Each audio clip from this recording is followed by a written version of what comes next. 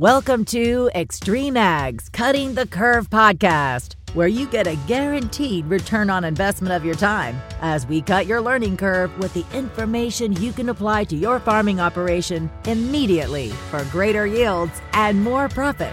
This episode is brought to you by ADS, Advanced Drainage Systems. Soil, sunlight, and water are the three most important resources in crop production. Let ADS help manage your water resource in a productive and sustainable manner. Advanced Drainage Systems. Their reason is water. Now, here's your host, Damian Mason. Hey, welcome to Extreme Ag's Cutting the Curve podcast. It's me, Damian Mason, coming at you from Garrett Land and Cattle Company, Arion/Dow City, Iowa, with our man, Kelly Garrett. We are going to, in this Cutting the Curve podcast, where we promise if you invest a few minutes of your time, we'll save you days, weeks, hours, months, even years by shortening your learning curve. We're going to talk about utilization of byproducts, getting your hands on something that is another man's trash and making it your treasure. In agriculture, we obviously are striving for big output. We're always looking for big yields. You're a yield winning farmer, right? But if you want to make profit, it's not just about the output. It's also about the input.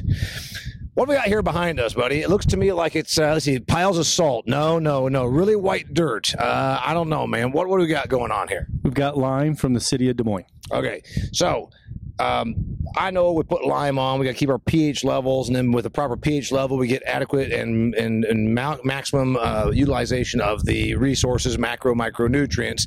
So we put on lime in our fields. We usually get this from a stone quarry, right? That's right. Okay, so tell me what's going on here. So the best lime in our area that we can get is from Gilmore City, and it would cost the farm $50 a ton to apply that lime. I came across this lime that comes out of the... And that $50 a ton is going to include buying the product, getting it placed in your field in a pile like this, and then also your inputs of time, manpower, and equipment. Yes, absolutely. Okay, so $50 is true cost. True cost. So then we came across the lime here from the Des Moines Waterworks, and it has 80% the value of that $50 a ton lime. Okay. So we started hauling it. The city of Des Moines and the company that works with them, it's a byproduct, and they just want it trucked away, basically. So they're paying us a little bit to truck it away. We bring it here. We've got a spreader lined up. It works really good to do it. I guess you could say this is out of season because it's winter wheat field. It's not a corner soybean field. Generally when I see lime piles in my part of the world in Indiana, it's going to be like after the beans come off, middle of October, let's say, and then they start seeing these lime piles. And here it is. It's July, and we're looking at this, and here the stuff's piled up out here. Exactly. So we are stocking some in some soybean fields, but we wanted to come into our winter wheat fields because it's less destruction of the crop. Right. Also, you're utilizing some time right now when you've got maybe some manpower, I'm guessing. So this kind of helps you in that regard. It's a slow time of year if there ever is such a thing anymore. Right. Okay. So you're getting this stuff. So let's talk about just the money if you can. So it used to be, you just called the place there at Gibson City, or whatever you called it, and then said, bring me out, this many tons of it. Now you're saying, I'm going to go get this from a water treatment plant. They use this in the treatment of water and sewage. Is that right? That's right. Okay. So you approached a municipality and said, what if I want to take that off your hands? And then how did that go? Was it like, you know what? There's all kinds of people that want to do that, but we got tons and tons of it. You need to take all, or how does that work? So there is a company named Synagro that actually has the brokerage with the city of Des Moines to handle this for them. And Synagro spreads a lot of lime in and around the Des Moines area, is my understanding. I'm new with them. But this time of year, again, out of season, not many people want it, and it stockpiles up on them. So they were really happy to have someone that would come. We're hauling 100 tons a day here, and I mean, they're happy to be able to get rid of it. They're happy to be able to get rid of it in a slow time of year. Okay. So the idea is there's people who come and take it in November, more so than July. Is that what I'm That's right. In November, they probably won't let us have any because there will be a demand for there locally and they'll make more money. Okay. So you're getting it out of their hands and taking care of it. So it's a matter of time sensitivity and a matter of being able to handle that many tons. you said 0.8. It's not quite as valuable in terms of what you get in the soil. So you just put more on per acre? Yes. So, when we were establishing the value and stuff, we looked at the nutritional value. We ran the rec on one of our farms, a big farm. The Gilmore City lime, we needed 400 ton. This lime, we needed 500 ton. So this lime is worth $40 a ton to us. Okay. It's worth $40 a ton versus $50 a ton. You can live with that. Now, let's talk about adequately getting it spread out there, because I'm thinking about how precise we are with GPS and all the modern tools in agriculture. It used to be you just went out, hey, Damien, go grab the fertilizer bugger and drive it around out there in circles till it's empty. Now we're very precise about getting the amount of resources where we want them to be. How do you do that with this? Because it's not like you have a meter to do that. We have an applicator coming. He has a specialty spreader behind the tractor. Mike Evans of Integrated Ag will write the rec. The rec will go into that tractor, into the GPS, and this will spread it very evenly, very appropriately, just like we want it. Okay. One thing, hey, geez, this is Kelly's kid is out here, and he's our production assistant. When you get a chance, you grab me a hunk of this, because the one thing I'm noticing, if it comes from the quarry, it's going to be, would you grab me a hunk of that, please? It's going to be dry, more granular. This stuff's holding water because it's obviously been used as water, as water treatment. This is not going to spread quite as easily as the dry granular stuff. What am I missing? Well, the spreader that Mike Sly from S2 application will bring will spread this product. A traditional broadcast spreader will not do a good job of this. That's why we need to work with Mike to get this done in the correct fashion. Okay, so you need to have, if you're going to do this, the application, you're not just going to go ahead and throw this in a fertilizer buggy, because it'll be just a bunch of big old clunks like your kid just brought over here. Look at the size of a basketball. Ain't gonna spread, right? No, that's right. That's right. So you got to have the equipment. It is and we can take pictures of it here later. It's parked at the farm, but it's a manure spreader. It's a fancy manure spreader with the vertical beaters, GPS capability, hydraulic push on it, things like that to get it done right. All right. So you're confident that you just bump up the rate times, whatever 1.2 or something to get back to even, since you said it was only 80% of the value. You can do that, and if you got the right equipment, the right applicator, you're going to get the right tonnage on per acre. What else do I need to know about using this stuff? That's about it. I mean, it's good lime. It's more readily available than the other lime you're talking about out of the quarry, so it will work faster, but you just have to have the right spreader to get it done. All right. Where else can we do something like this? Because, again, we made the crack, one man's trash is another man's treasure, but there's other places in agriculture where, and again, we're not trying to half-ass it, right? We're not half-assing it, right? No, we're not half-assing it at all. The term byproduct has such a negative connotation. Right. We think of dumping it. It's something you just soon dump. But there's a lot of value here. For the lime that we hope to haul over the summer, the farm is going to save a couple $100,000 versus buying it from a traditional source. Okay, so not just this pile behind me, but on all the fields across all the how many thousands of acres you're going to apply lime this summer to fall? We're hoping to haul home about 7,500 ton altogether. Okay, and that goes on just your acres? Yes. So that represents a savings of a couple $100,000. That's right. Utilization of byproducts that then can save you a nickel. And, on a year like this, it's not quite as critical because there's a little more money blowing around with these high commodity prices. On a skinny year, this could be your margin. That's exactly right. Whether margins are wide or small, I want to make them as wide as I can.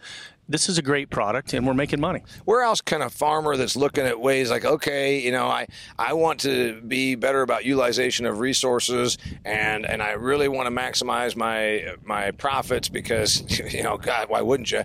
Where else can we do something like this? Manure is a good example. My brother-in-law, Corey, and his dad feed a lot of cattle, and after they started using the manure more efficiently, paying more attention, Corey's dad, Tom, said, my whole life I've been treating shit like shit, and I should have been treating it like gold. Yeah. There's a good example there that every livestock farmer has. Yeah, or if you live down the road from a livestock farmer, we all know that the farms that you used to farm, that the 10 acres that was nearest the barnyard, man, that stuff was amazing, right? The tilth was there, the ground was bare. Like, what's the difference? It's because that's where they put the manure, right? Every year they go in the same spot because everybody's never has enough time, and they go as close to the farm as they can. They ought to be driving over the hill to the weak spot, going up the hill to the weak spot, whatever, to do to do a better job. There's value in that time spent. What do you think? I mean, now we finally understand that. When I was a kid, nobody talked about nutritive value. We knew the manure had some value, but we didn't talk about nutritive value. I did an interview on my own podcast not that long ago with a lab, and they do manure samples and say, here's what you're getting in way of P, N, okay, everything. Do you use manure? Yes, we do. And you're willing to pay for it? Yeah, we buy it from my wife's cousin and apply it on our farm in Harrison County, and we haven't put conventional fertilizer there for 5 years. You do something also with plant food, plant feed, something like that. That's a byproduct. Tell me about that. Plant food is a byproduct out of the liquid feed industry. It's essentially a liquid soybean, and it's very highly plant available, very inexpensive. It's our main source of fertilizer. Okay. We've got manure, we've got lime, we've got plant food. Is there anything else I'm thinking about here where we can use a byproduct, pick it up for free, sometimes even get paid to take it, right? The syrup out of an ethanol plant, I don't know for sure what the analysis of that would be, but there'd be a fertilizer analysis to that. I really think spraying that on your corn stalks would help the corn stalks rot faster. It'd be residue management. We're going to see more of this. I think we are in an era of environmentalism. Like you said, with your relative, I used to treat manure like shit. Now I treat it like the gold that it is. It's almost like the better we get at this, the better we look at the soil as a living organism, the more we look at this stuff right here that used to just be somewhat wasted. I think we're going to see more and more of this. Your thoughts? My grandparents' generation, you didn't throw anything away. And then we got to be a society of everything was disposable, we threw it away.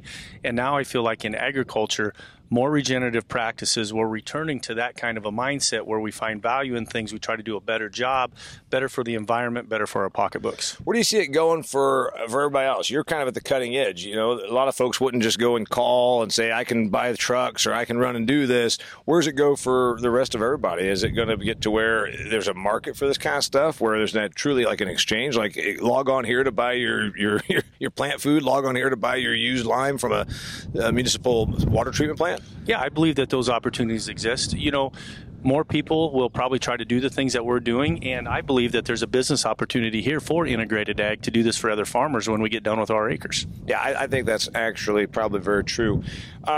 Anything that we haven't covered when we're talking about utilization of byproducts that, not too long ago we didn't even think about? Is there anything else you're seeing that right now maybe the average person, because you're doing it with at least, with three things, plant food, lime, and manure. Is there anything else that maybe I'm not asking that's not on our radar?